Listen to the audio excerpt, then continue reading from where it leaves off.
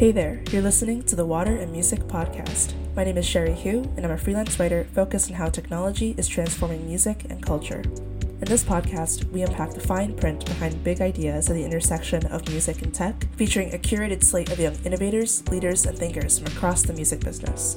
The goal is to get you thinking differently about how this business might work, and maybe challenge your assumptions about where music might be going.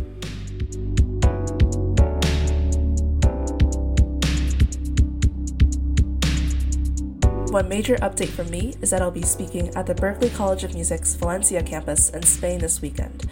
First, I'll be giving a guest lecture about the intersection of music and gaming to a graduate music business seminar, then moderating a panel about new forms of artist monetization at the DIY Musician Conference. This will be my first time in Valencia, and I'm so excited to explore the surrounding city as well as meet a lot of current students at Berklee. If you're listening, you'll be able to access an exclusive recap of the event on my Patreon page, which you can join for as low as $1 a month by visiting patreon.com/sherryhu. Your support goes to keeping this podcast 100% ad-free, as well as to creating a space for publishing deeper dives on music, tech, and similar subjects that I might not get the opportunity to pursue otherwise. So thank you all so much again for your support.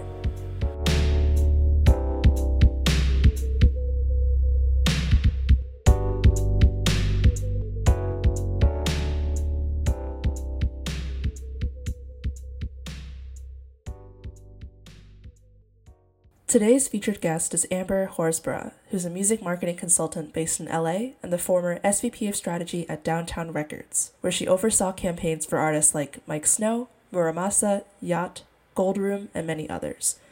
She also writes a music marketing newsletter called Deep Cuts, which provides a ton of valuable and versatile tools for understanding what exactly goes into building an effective marketing strategy and budget, whether you're an emerging artist just starting out or someone more established who's looking to scale their brand further. The conversation you're about to hear is inspired by a blog post Amber recently wrote called Playing to Strangers, which I'll link to in the show notes for this episode, and argues that in the context of scaling an artist's brand, marketing to strangers, i.e. to people who don't know who you are yet, is actually more profitable than catering to people who already are your fans and are already loyal to you emotionally and commercially.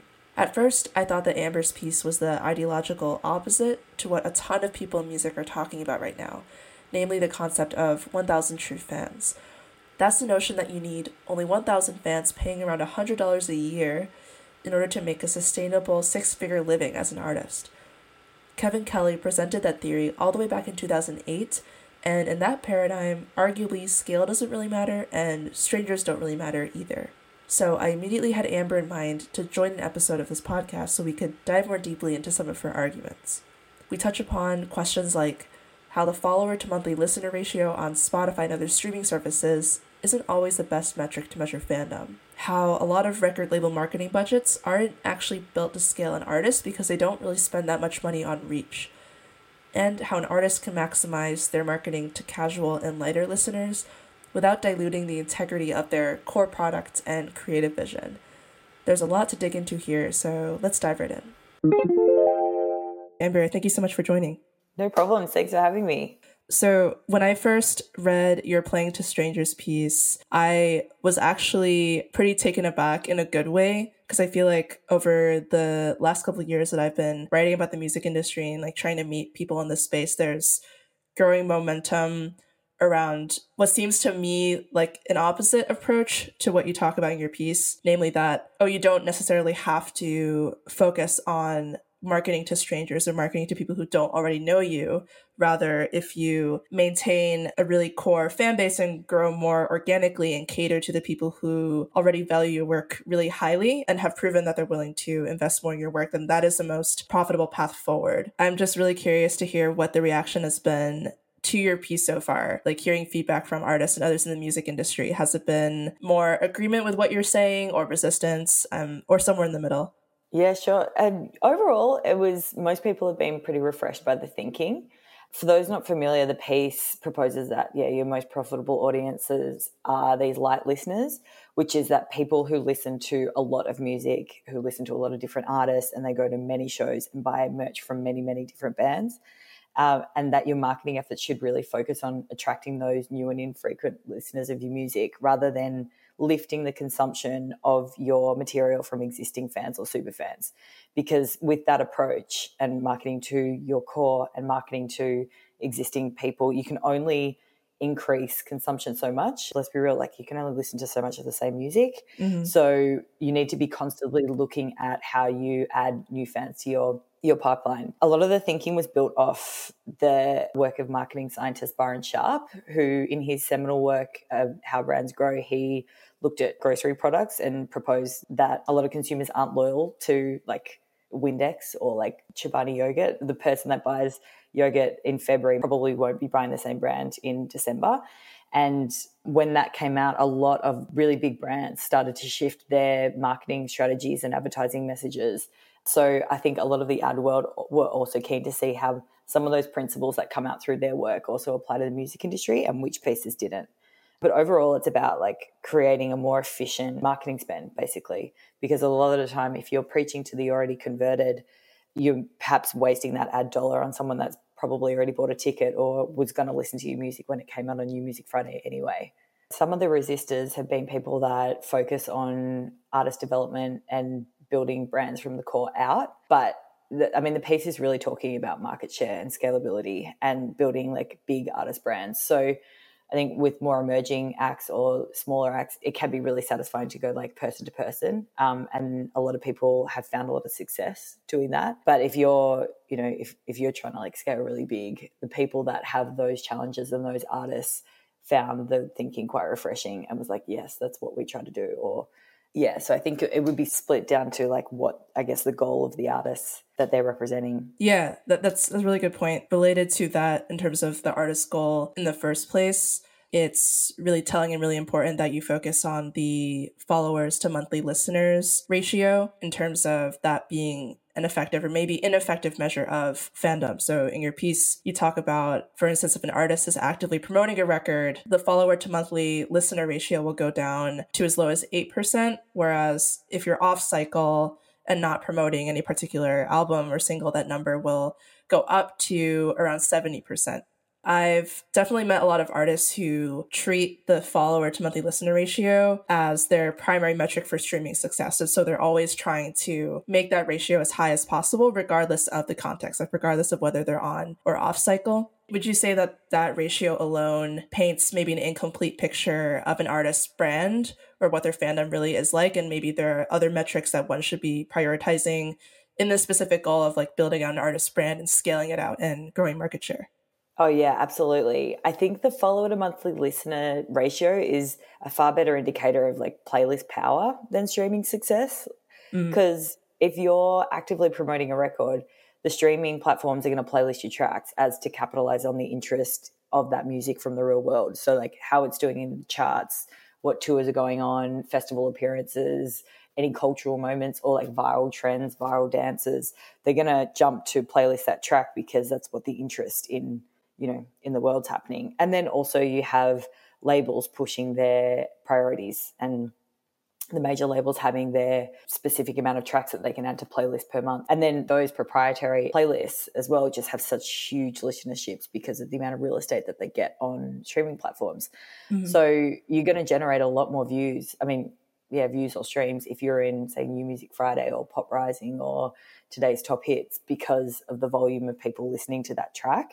But it's not an indicator of the interest in the artist. It's more about the promotion of the track. So when you're looking at off-cycle artists like Lana Del Rey at the time of writing, which was in February 2019, Lana Del Rey had about 67% share of monthly listeners to followers and Jack White had 73%. They're both off-cycle. And so their source of streams is far more weighted towards an individual's own library and their own playlist as well as the artist profile. Whereas on cycle, you're going to see far more streams from algorithmic and editorial playlists. So that follower to monthly listeners, I think could be used as an indicator of like streaming strategy for promotion of records on cycle, but not streaming success overall. I think the better metrics, depending on the artist and the goal, is impressions and engagements. I think for emerging artists, engagement metrics is the most important because what you're really trying to figure out is like, are the sparks that you're creating in your marketing efforts turning into flames? Like, do people even care with what you're doing. And so that's where engagement becomes really, really critical and telling. Whereas for more established acts, you kind of need to be everywhere. If you're trying to build market share, you need to be mentally more available for when people go to put on a track, they're going to put you on. So like impressions are really, really important. Like, are we everywhere? How big is this campaign? So I think those two are better suited for the success of an artist and the success of a campaign. Yeah, and related to this, especially at like the major label, A-list artist level, this pressure to kind of be everywhere. Both of us, we'd seen this report that just came out last week from Music Ally about the concept of quote unquote dry streams, which is kind of a play on words, but Music Ally had defined it as streams that come without a great deal of interest in the artist themselves. And the artist is kind of anonymized in the service of a playlist. And you have songs that quote unquote stream really well, but then, yeah, conversion to long-term fandom and engagement is super low. I'm wondering how you might approach balancing reaching more casual listeners and growing market share and then sustaining that market share over time, particularly if you are an artist who's just starting out, who maybe might not have that big of an audience and is trying to grow their audience more meaningfully on streaming such that listeners will actually go back to their music. Yeah, I think it's about building the discovery journey of a fan, because if you look at playlists, like if you are an artist that's like blessed with great playlisting and that, you know, the tracks are streaming really well, but you don't convert that, you're missing the opportunity. And a lot of artists don't get that opportunity. They don't get the real estate and the love from streaming platforms. So I think if you look at it, it's like, okay, you discover a track through a playlist. Can you map that consumer journey to becoming a fan? And then at each of those different touch points, can you provide something interesting that hooks the new fan or the new listener in? So say they discover you through a playlist, they click on your profile. What's on that profile? What's interesting? Is it just, you know, for a lot of artists, it's just like a handful of singles and with static imagery and then a bio, which has been written by a bio writer that's maybe 300 words that's used for the purpose of publicity. It's not an interesting or like sticky enough story for a new fan.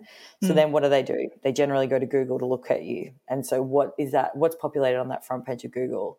Or they go to Instagram and it's like, okay, let me check out their vibe or their aesthetic. What's on Instagram? And you got to think about the entire ecosystem in which you as an artist and an artist brand live.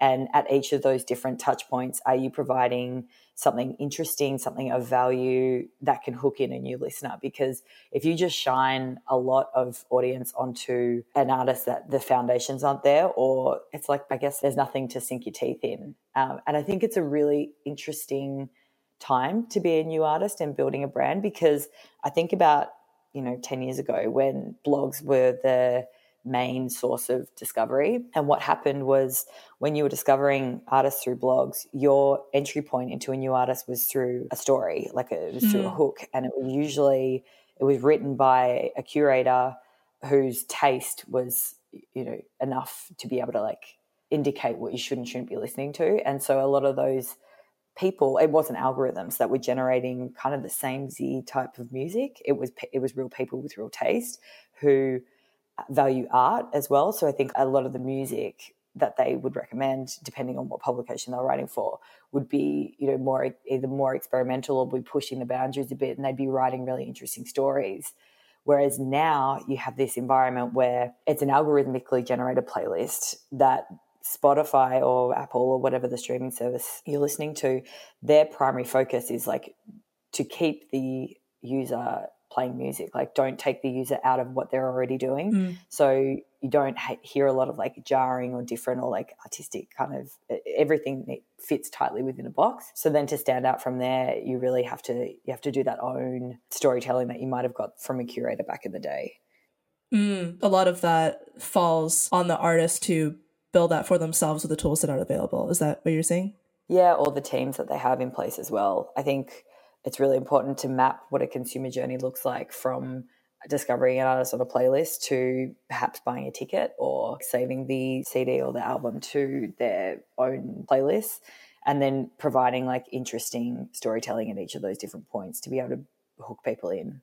Thinking more about the tension. Maybe it isn't a tension, but I think there's a contrast between like marketing to strangers and then marketing to people who are already fans of you and are already investing in you as an artist. One of the most popular theories that I still hear coming up today in terms of how artists can make a sustainable living off of their work is Kevin Kelly's 1000 True Fans theory. The theory was first published in 2008, which is over 10 years ago, so it's been around for quite a while, but the ideology behind it still feels super fresh, and it essentially claims that one can make a sustainable living just by finding 1,000 fans who are willing to pay $100 a year for your work, and that automatically leads you to a six-figure salary. And as we were talking about before, it does depend on your goals as an artist. Before, a lot of artists like that already is quite an impressive living, and it doesn't require that many people, to rally around your work. So do you see the concept of marketing to strangers and catering to lighter listeners as opposed to this theory, or maybe can they be two complements of a single strategy? Like, how do you position that article you wrote in relation to this 1,000 True Fans concept?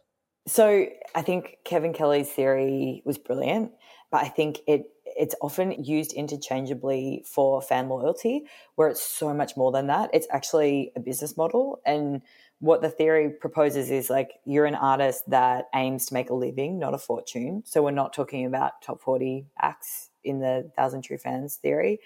It also requires being paid directly by fans. So it excludes anyone signed to a label or a management firm. And then it also requires you to make a profit of $100 per fan, like a profit, not revenue. And so what that is like that's an entire business model. And it doesn't work for artists whose product is essentially free, or like who can't self-fund tours or recording or pay business associates. I think the brilliance of Kevin Kelly's theory is that it's so visual and also seemingly so attainable too, because, if I'm a new artist and all I've got to do is get 1,000 True Fans, that to me is very motivating and very doable. I mean, I could potentially even remember 1,000 names or if I break it down, if I add a new fan a day, I could get there in 3 years kind of thing. But for a lot of artists, like especially emerging ones, like how many artists in today's climate can produce enough work per year to make $100 in profit? And like that's certainly not going to happen by streaming, because then you'd be talking about generating like 12 to 16,500 streams per fan. And that's only if you retained like all of your copyrights and you didn't have to pay out any splits. Like you're just never going to lift consumption like that. In order for the 1,000 True Fans to work is you need a product mix that allows for like high cost and premium products as well as, the low cost stuff. And you also need to be producing at that rate. A lot of artists go on and off cycle. They have to like go and rehearse for tours, and they have to go back and write new albums and stuff like that. So can you produce a product line that allows you to generate $100 per fan?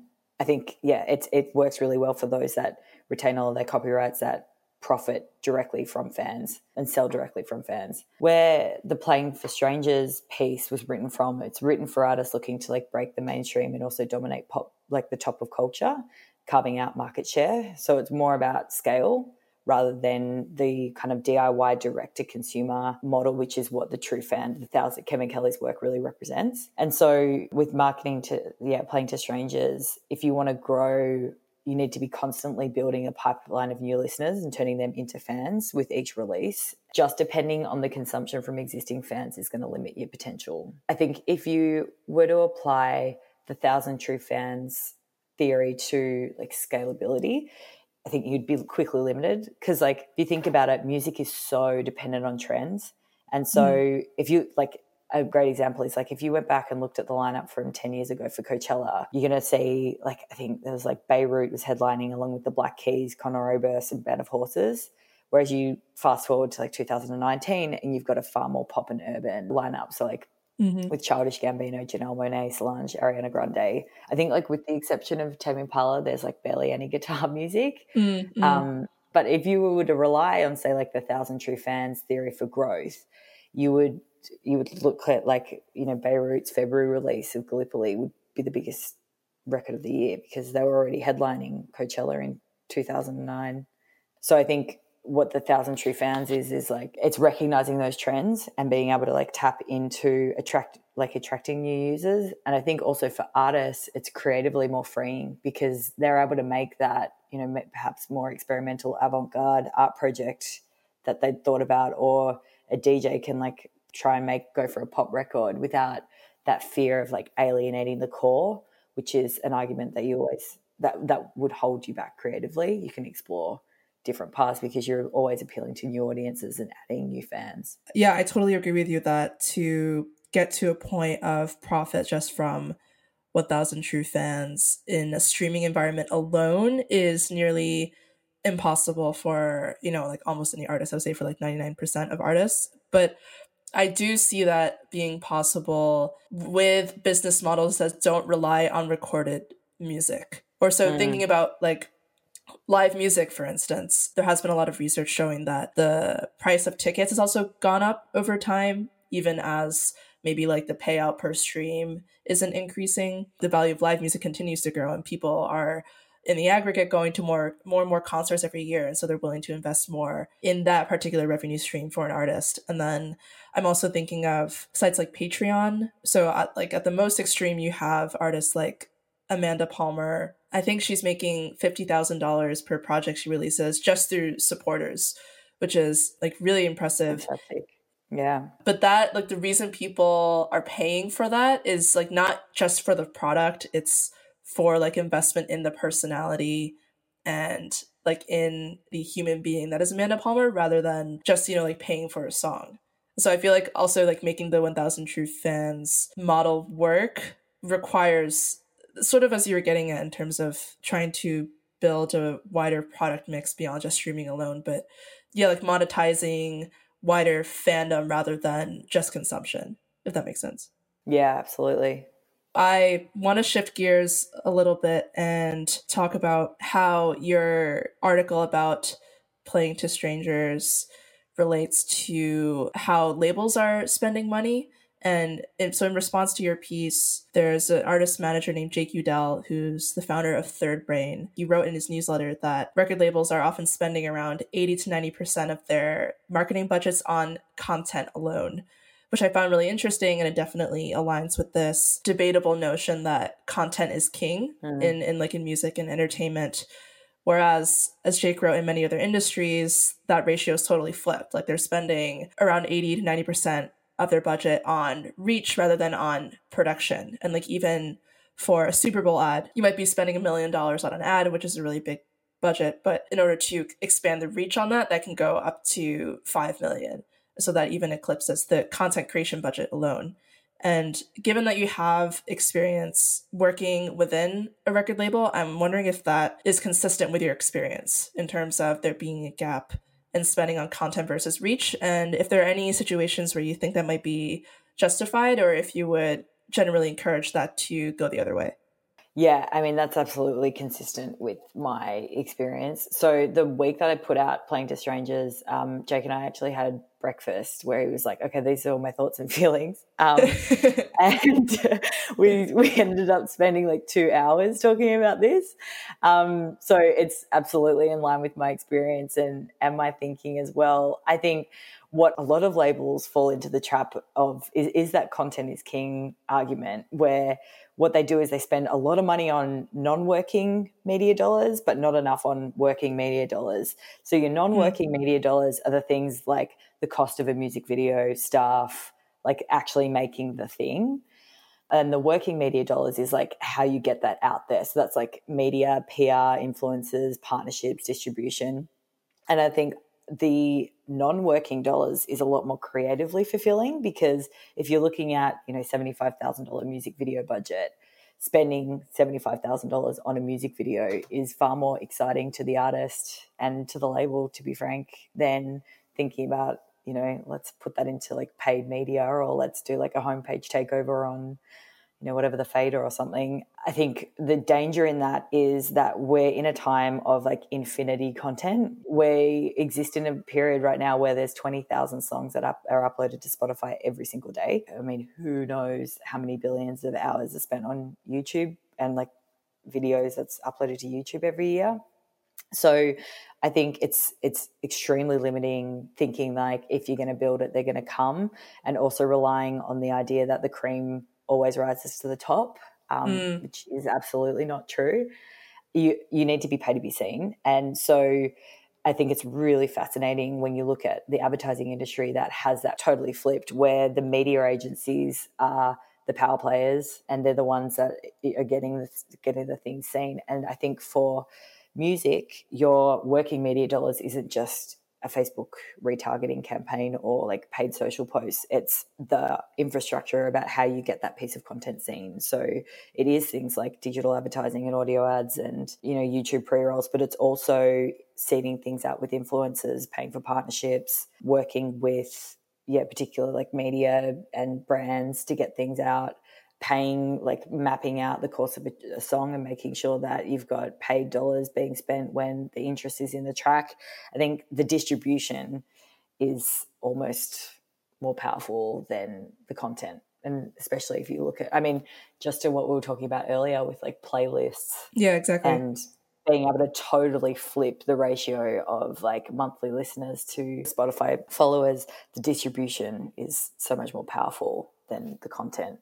I mean, the content's got to be great for sure, don't get me wrong. But I wish there was as much effort as you put into the creation and the concept of a music video, that creativity and that commitment being spent towards the distribution and the promotion of that content, I think is a huge opportunity for labels. Yeah, and I think there are a couple of parts to this that just come to mind. So one, I'm curious if you've also experienced this too, but at least the major label level, what I've heard is that there's still a ton of marketing. I guess it depends on the artist, but in a lot of cases, there's a ton of marketing being put towards radio promotion still and like terrestrial radio. And actually, that to me is the epitome of marketing to strangers. Yeah. Totally. like that is a channel just to be ambient and be everywhere. Like, you know, reach everyone who happens to be driving in their car and just wants to put on music, you know, even if they have no idea like who's actually playing.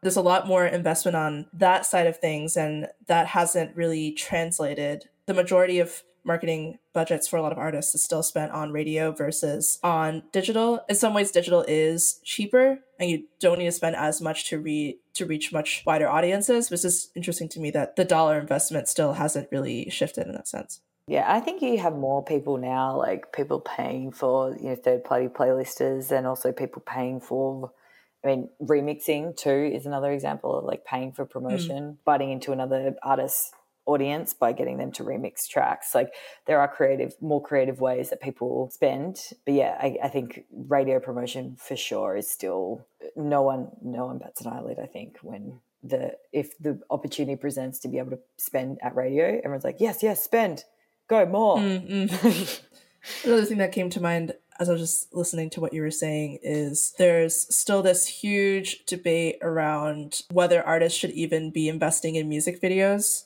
at all. And this is kind of an aside, but I think it's totally related if we think about like budgets and what's being spent on content versus on reach. And there have been a lot of artists I've either heard like speak out at conferences and other events, or even just on social media or on Twitter saying like, yeah, like don't make a music video.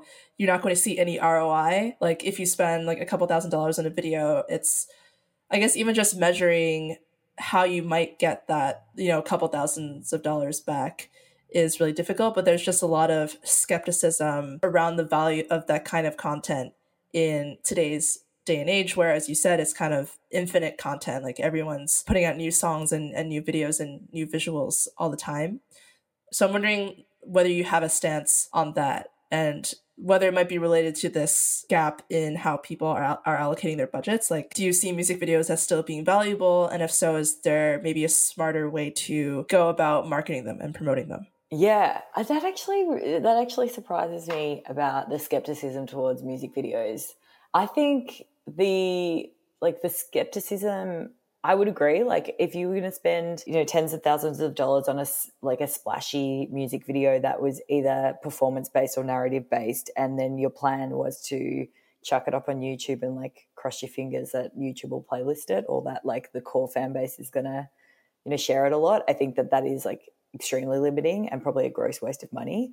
But I think that video content is so important in today's environment, especially since Instagram and YouTube are like two of the most powerful platforms for discovery. Like Instagram and music is so linked, so intertwined. Like I think it's like 44% of all Instagram users follow at least 10 verified musician accounts.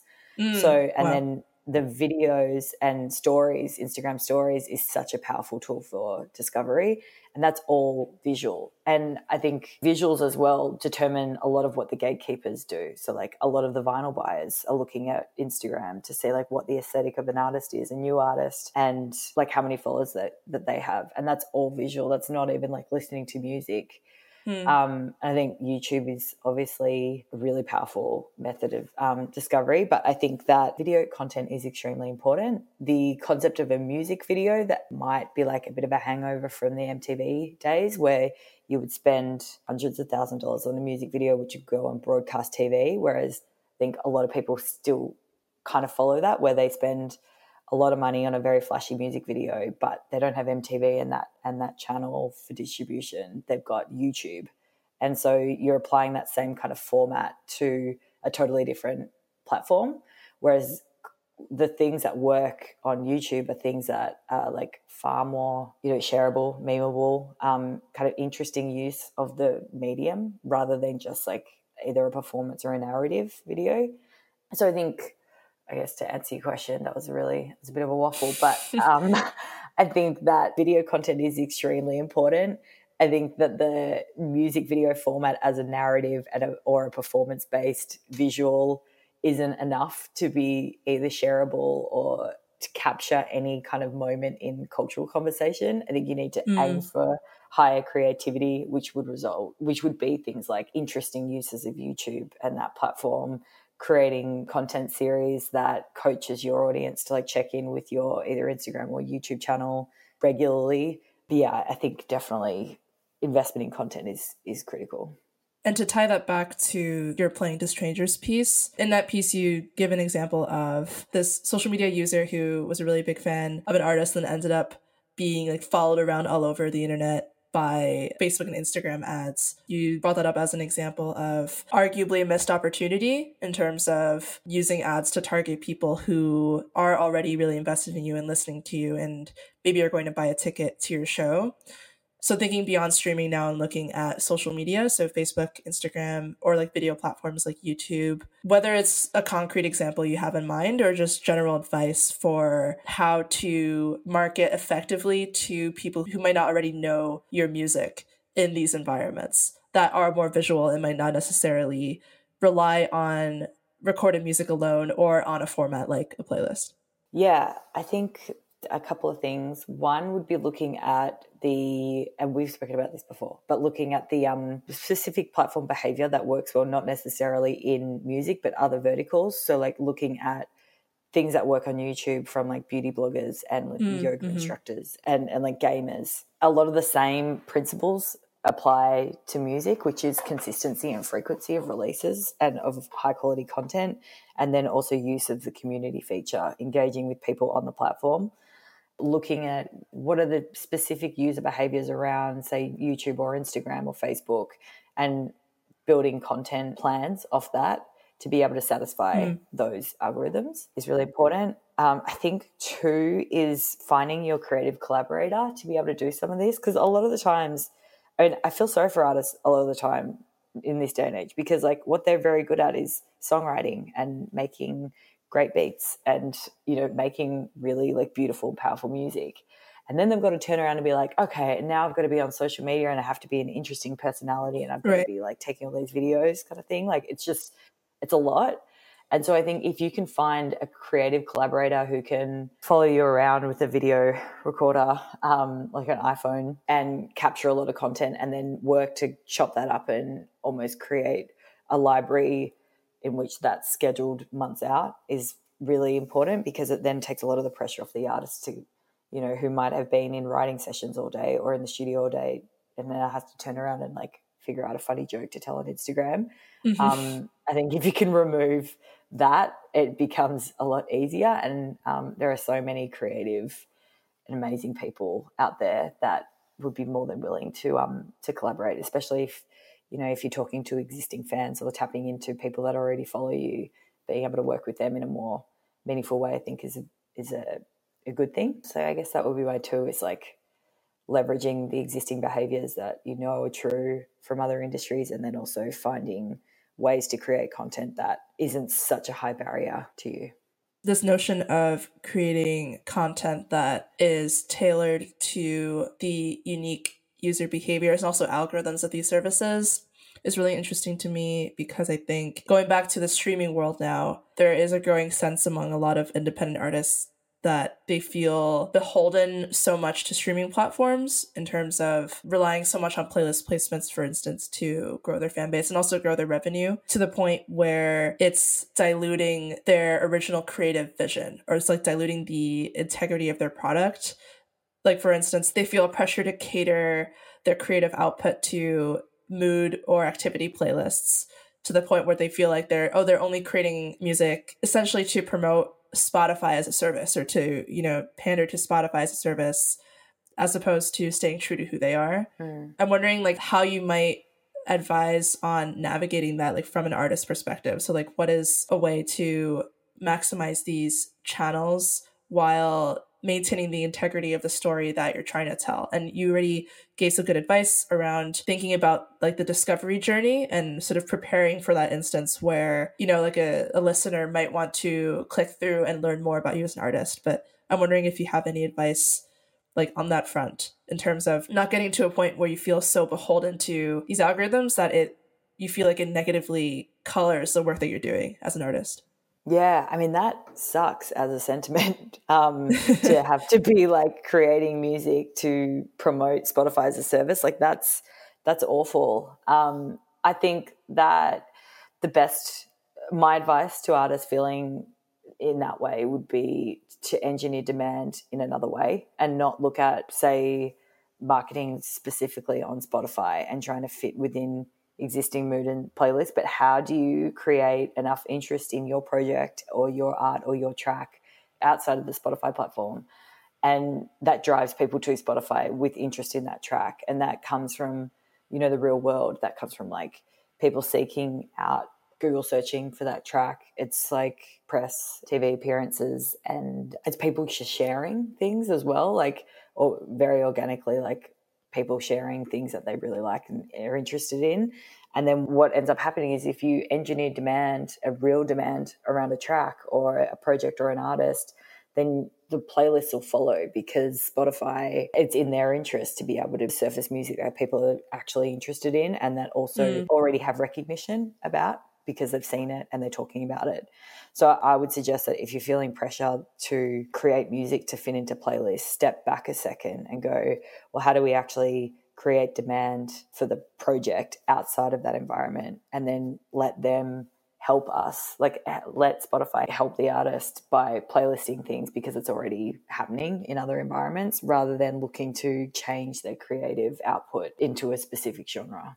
That's really great advice. And the last question that I wanted to ask before moving on to the overrated, underrated segment goes all the way back to the study that you cited in your piece by Byron Sharp around grocery store products, and how like the bottom 80% of customers were the most profitable year after year. And I know like that area of the economy is so different from the music industry in terms of like how people relate to certain products, emotionally or otherwise. But that finding has changed the way a lot of bigger brands in that space are approaching their strategy in terms of marketing their products and building out their brands, and maybe cultivating customer loyalty around things like Windex or, specific yogurts. And I'm wondering if there's anything that comes up specifically on that front in terms of how those types of brands change their strategy that you think may be helpful for the music industry, like whether for an emerging artist or for a bigger artist trying to scale more.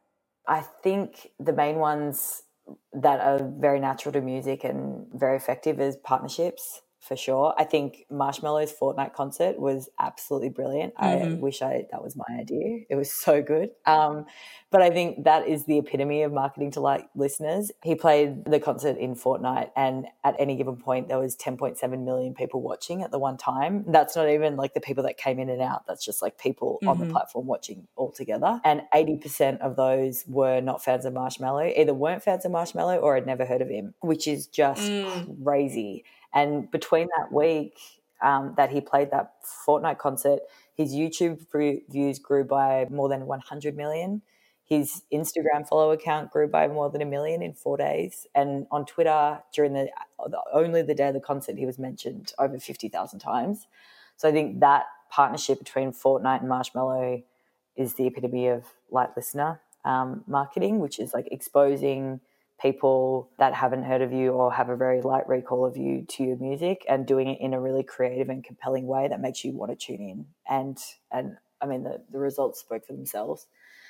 I think collaborations, you see this so much in streaming now, but like remixes, features, appearances in videos, appearances like support slots, all that kind of stuff is really critical. I think a good example of that was Courtney Barnett and Kurt Vile's Lotta Sea Lice album. Mm-hmm. And the tour that kind of came from that. There was, two unlikely people collaborating together, had very similar audience. There was some overlap, but not a lot of recognition against both.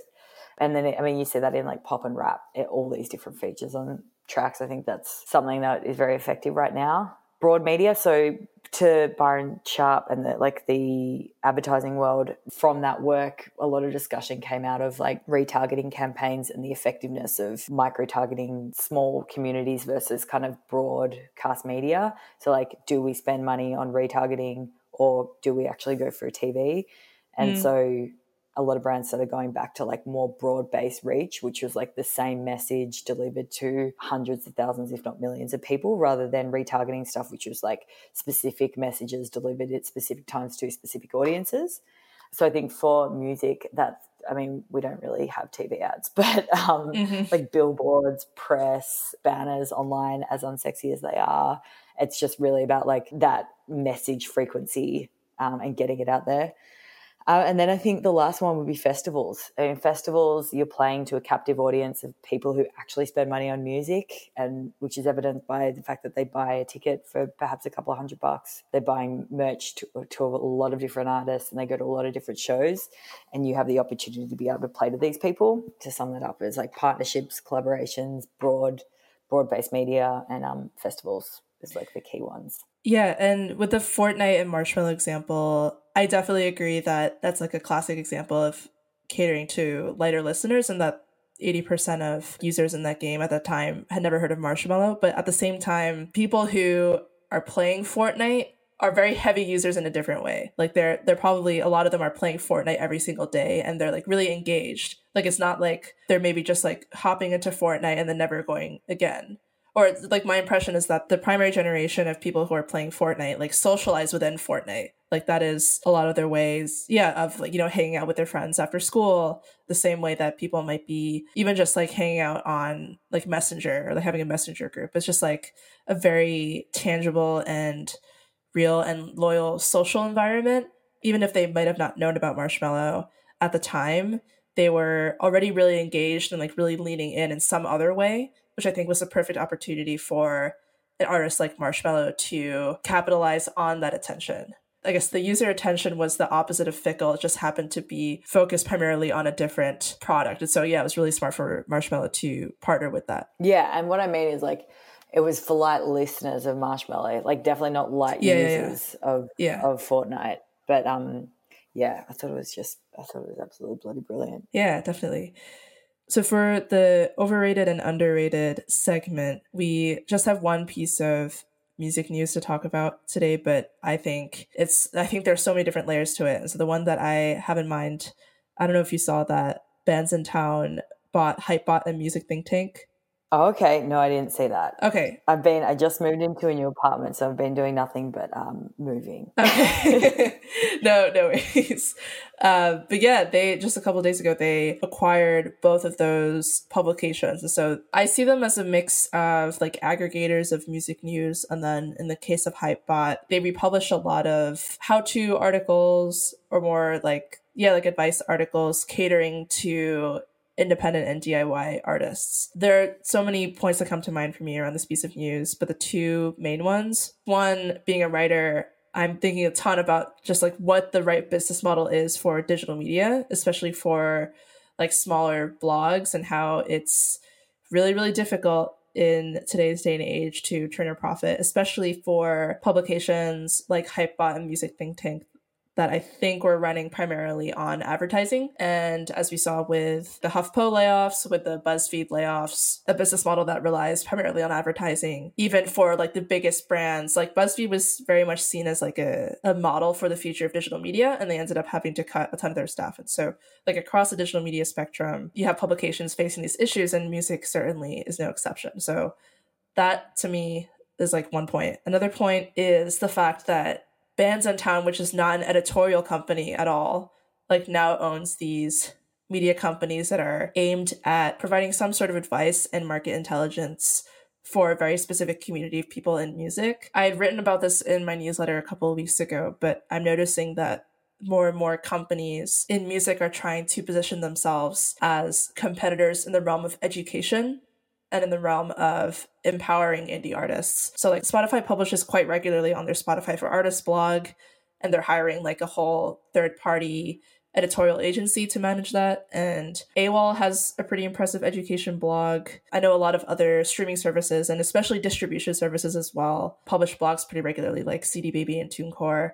And in a world where the notion of being DIY is really celebrated, and like independence is definitely celebrated and idealized or framed as sort of the goal for an artist, a lot of companies are like framing their content marketing around that. Like we are the best resource to empower you to be as independent as possible. And I think this example of Bandsintown buying out companies like Hypebot and Music Think Tank that have that positioning, I think it's definitely part of this trend. And I think it's one of the, I would say they're the most high profile company in the live music space that's doing this.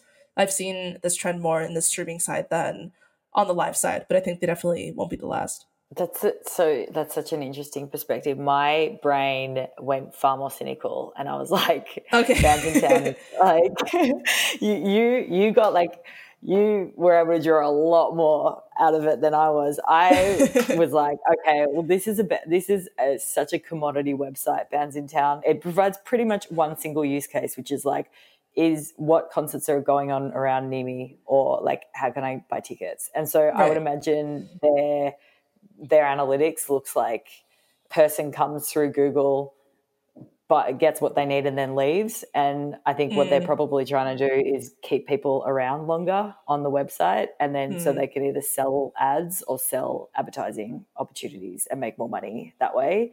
Because it's honestly, there's so many other websites that do exactly what Bandsintown does.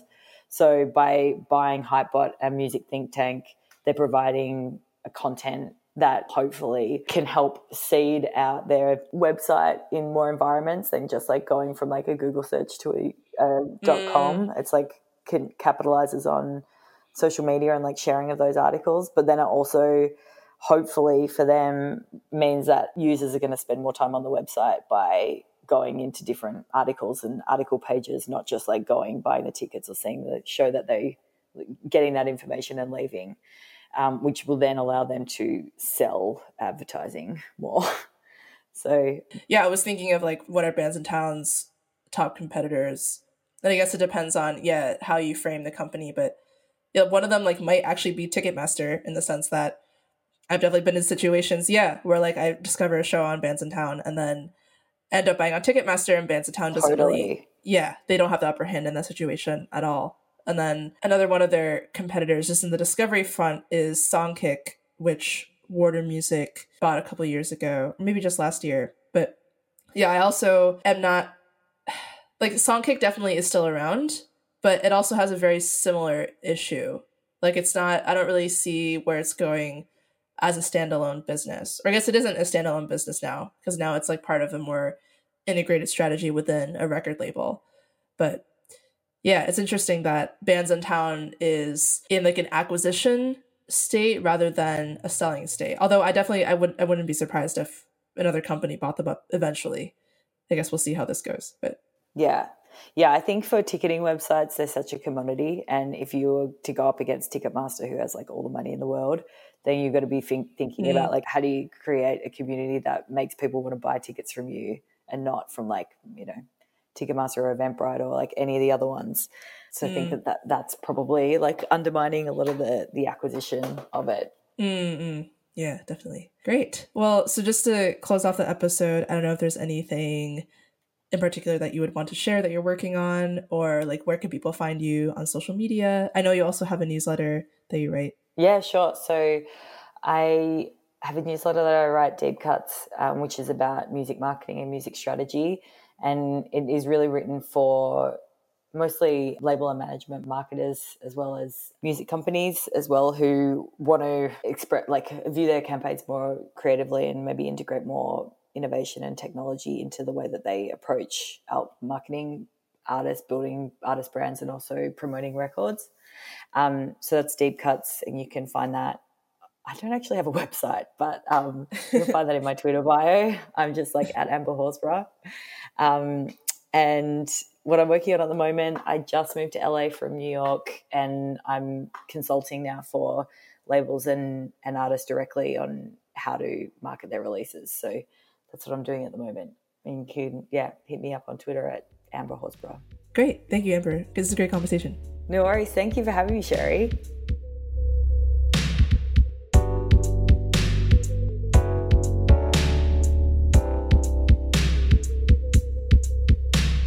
Thank you so much for listening to episode 4 of the Water and Music podcast.